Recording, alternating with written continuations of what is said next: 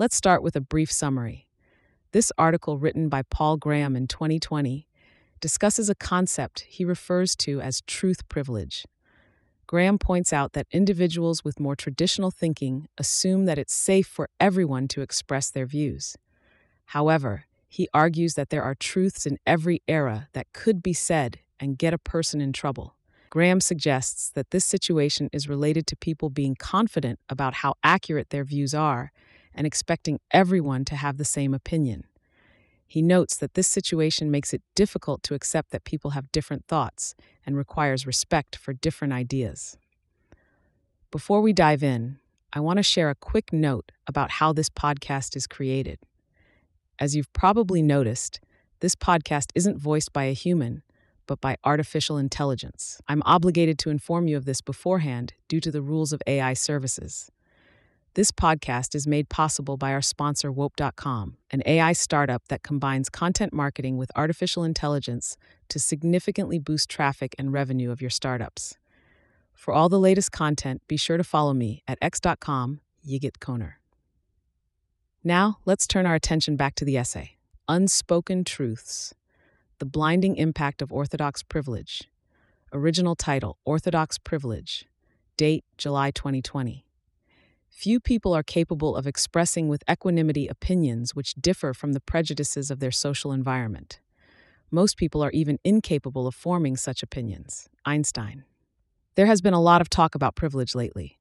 Although the concept is overused, there is something to it, and in particular to the idea that privilege makes you blind, that you can't see things that are visible to someone whose life is very different from yours. But one of the most pervasive examples of this kind of blindness is one that I haven't seen mentioned explicitly. I'm going to call it Orthodox Privilege. The more conventional-minded someone is, the more it seems to them that it's safe for everyone to express their opinions.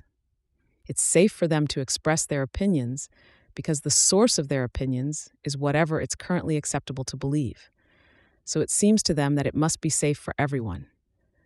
They literally can't imagine a true statement that would get you in trouble. And yet at every point in history, there were true things that would get you in trouble to say. Is ours the first, where this isn't so? What an amazing coincidence that would be. Surely it should at least be the default assumption that our time is not unique and that there are true things you can't say now, just as there have always been, you would think. But even in the face of such overwhelming historical evidence, most people will go with their gut on this one. In the most extreme cases, people suffering from orthodox privilege will not only deny that there's anything true that you can't say, but will accuse you of heresy merely for saying there is. Though if there's more than one heresy current in your time, these accusations will be weirdly non-deterministic. You must either be an ist or a yist. Frustrating as it is to deal with these people, it's important to realize that they're in earnest. They're not pretending they think it's impossible for an idea to be both unorthodox and true. The world really looks that way to them. Indeed, this is a uniquely tenacious form of privilege. People can overcome the blindness induced by most forms of privilege by learning more about whatever they're not. But they can't overcome orthodox privilege just by learning more. They'd have to become more independent-minded. If that happens at all, it doesn't happen on the timescale of one conversation. It may be possible to convince some people that orthodox privilege must exist even though they can't sense it, just as one can with, say, dark matter.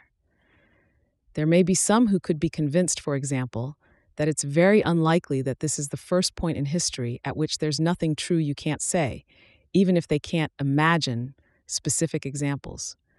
But in general, I don't think it will work to say, check your privilege about this type of privilege, because those in its demographic don't realize they're in it. It doesn't seem to conventional-minded people that they're conventional-minded. It just seems to them that they're right. Indeed, they tend to be particularly sure of it. Perhaps the solution is to appeal to politeness. If someone says they can hear a high-pitched noise that you can't, it's only polite to take them at their word, instead of demanding evidence that's impossible to produce, or simply denying that they hear anything. Imagine how rude that would seem. Similarly, if someone says they can think of things that are true but that cannot be said, it's only polite to take them at their word, even if you can't think of any yourself. Thanks to Sam Altman, Trevor Blackwell, Patrick Collison, Antonio Garcia Martinez, Jessica Livingston, Robert Morris, Michael Nielsen, Jeff Ralston, Max Roser, and Harj Taggar for reading drafts of this.